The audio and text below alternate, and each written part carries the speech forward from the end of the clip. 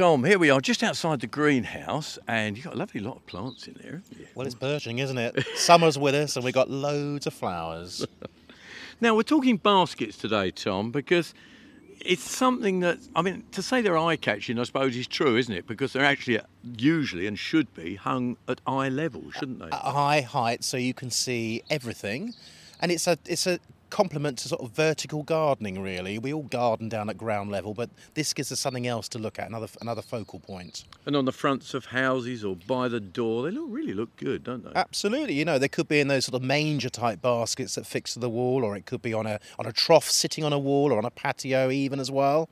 So plenty of options, aren't there? Absolutely, yes. Now, you know, you've got a few baskets here. So let's look at this one, which is a wire basket.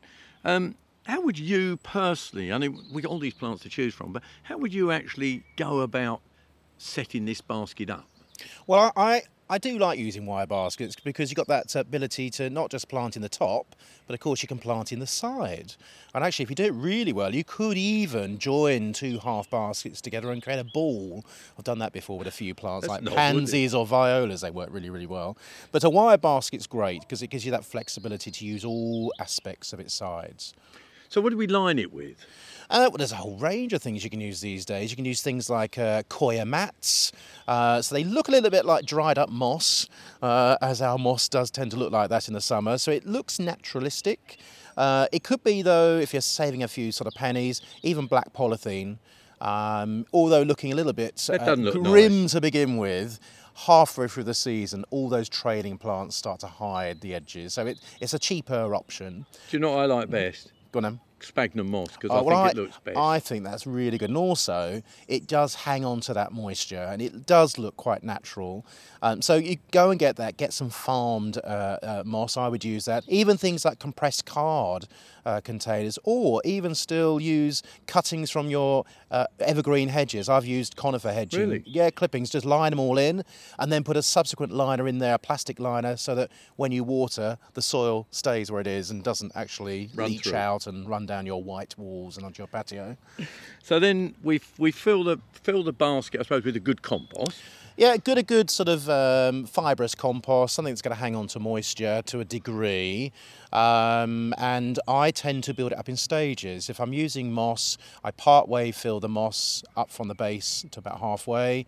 I cut a plastic sheet out of the compost bag I'm using. That's really to sort of hang on to moisture. You could use a saucer if you wanted to. Some people do, don't they? Old saucers in the bottom. Bring your compost in. And then you could introduce your first tier of planting on the sides. Now, what size of plants? Because you've got to get them through this wire, haven't you? Do you put them in from the outside? Yeah, I mean, depending on the size of the basket, if it's like a 16-inch basket, you might get away with using 9-centimetre potted plants. But to be quite honest, you're better going from the next size down and use plug plants. They can easily filter in from the outside in, and also make sure when you're putting that root ball in, it's not stuck between the moss and the plastic liner insert. It's in contact with that moisture. So that's really important. Now, as you move up, I suppose you can use some of the. I mean, look at your larger plants here. You're nearly ready to plant out plants. You could use those, couldn't you, in the top? Absolutely, yes. I mean, something like a 10 or 12-inch basket, you probably get away with about 5 plants, maybe even 6 plants in the top. That size, though, I'd probably look at 4 or 5 plants if they're 9-centimetre. Plugs, slightly smaller, which means you get more in. I actually like to have a packed-out basket because you have to always water this to a degree. So be careful of spacing. Don't put them too close together. Now we can use things like geranium, trailing geranium, bacopa. What else have we got? Bidens, which has got a lovely trailing effect. Loads of verbenas, upright and trailing. Lobelias. Yeah, lobelias. You've got things like blue cascade. You've also got things like petunias. You've got upright forms. You've got trailing forms. Perfume forms. You have. I think we might have said fuchsias. There's things like begonias. You've got the tuberous upright types, and you've also got the trailing forms. Goes on and on. There's a load. There's a load there you can use. Now, how do we feed them then? Because it can sometimes be possibly a bit of a chore to feed them, and their baskets, they're hanging up, aren't they? Well, they are actually. I mean, what you can do is you can mix in a feed. You can mix in your Phostogen slow-release plant food. And I Well, as with the compost. Yeah, just mix it in, because this particular product, there's two things really. One, it's got a feed, so we know it's going to promote all types of growth, but particularly flowering and also vegetative growth. But the other thing is, we always worry about this, is watering. You mentioned that earlier on. You've got this sort of water-retaining sort of gel type crystal that you can put in. It's roughly about 4 scoops for a sort of reasonably sized basket. Double that if it's much bigger. So what? So something like a 12-inch basket. What, 4 scoops will be enough in the compost? You reckon? I think 10 to 12. 12 plus, you might want to double it. Okay. And literally sprinkle that in, work it into the compost. It'll start to react with any moisture in it, and it creates these little reservoirs. So what you've got then is pockets of moisture, which in theory then is going to reduce your watering and also give your plants a perfect access point to moisture. Because that is the really important point, isn't it? I mean, you've said watering, you've got the wind around them, you've got the sun. So really it's holding the moisture in the basket is so important, isn't it? Well, they reckon actually that this particular product might actually reduce your need to water by up to about 75%. That's mind-blowing, isn't Well, that's brilliant, isn't it? it? Now, what about that fertiliser? Is it going to last right through the season? Well, it's going to give you a good supply of food through most of the season. Actually, I would say up to a good 6 months. So really, it's going to take the basket through the year, isn't it? It is actually. It's going to take you right way through to the frost, at least. So that can't be bad. So we're done, aren't we? We're done, aren't we? Now, you know, the thing is, and you do notice this, that baskets dry out. I'm talking about other people's, not yours, Tom, but other people's baskets.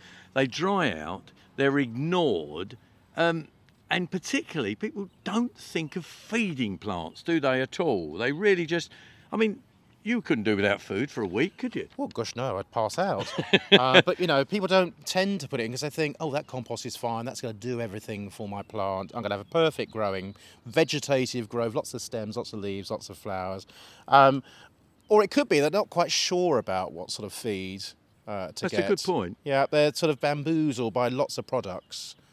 You know, what we need is a product that's going to give us good leafy and stem growth, a small amount for root, and then probably about the same in terms of leaf and vegetative for your flowers, because that's really what you're growing it for. And of course, I suppose the same old thing. A lot of us are very busy these days, both possibly working and things like that. You don't come home and think, "Oh, I've got to feed the baskets." And I suppose that's why this slow release one, you know, that's giving food all the time. It's labour works. saving, isn't it? So you mean you've done it, you haven't got to do any more.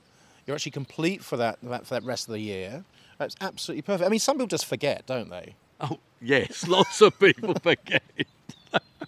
Now, come on then, let's look at the feeding, because, you know, if we're going to talk feeding, why is it so important, the feed? That's the thing, surely. I mean, you just said root, stem and flower, but what are we actually adding? Well, you're adding, with feeds, you're buying a product that's on the back of it got the breakdown of all the feed, and usually that's in ratios.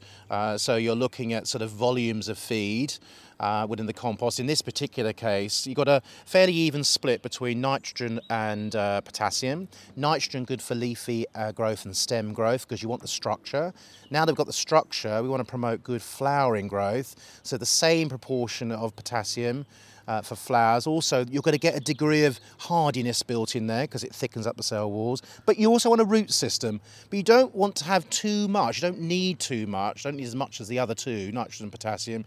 You need probably slightly less. So you've got a ratio of here, 11, 5, 11. 11 is nitrogen, 5 is phosphorus, 11 is potassium. Now, okay, we've looked at baskets, but when's the best time to actually use this fertiliser? I know you're going to say now, aren't you?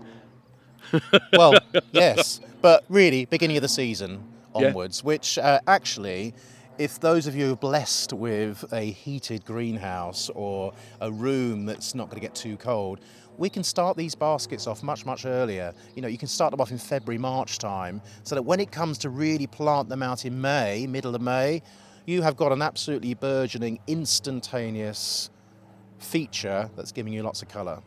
Now, you know, talking feeding, if we were, you know, watering and perhaps adding this feed to baskets and things, when would be the best time to do that sort of work to a basket? Tend to do it at sort of latter end of the day, really. Give 'em a good sort water of, then? yeah, really make sure there's good moisture in there. So ideally in the evening, really when it's not too bright, it's not too sunny. Sometimes you can get scorching on your leaves, and think about also it's not too blowy. It's a fairly sort of static day when it comes to wind. So what you're saying is that the Phosphagen slow release plant food and moisture control is really pretty good for covering baskets and bedding. I think so. I think there's also potential there to cover not just your ornamentals, but also things like your fruiting plants. So, don't Hanging forget baskets with tomatoes. absolutely, or even things like strawberries, or you could, to a certain extent, use herbs. Herbs on the whole, though, things like thyme and salvia, the sage, even things like rosemary as well.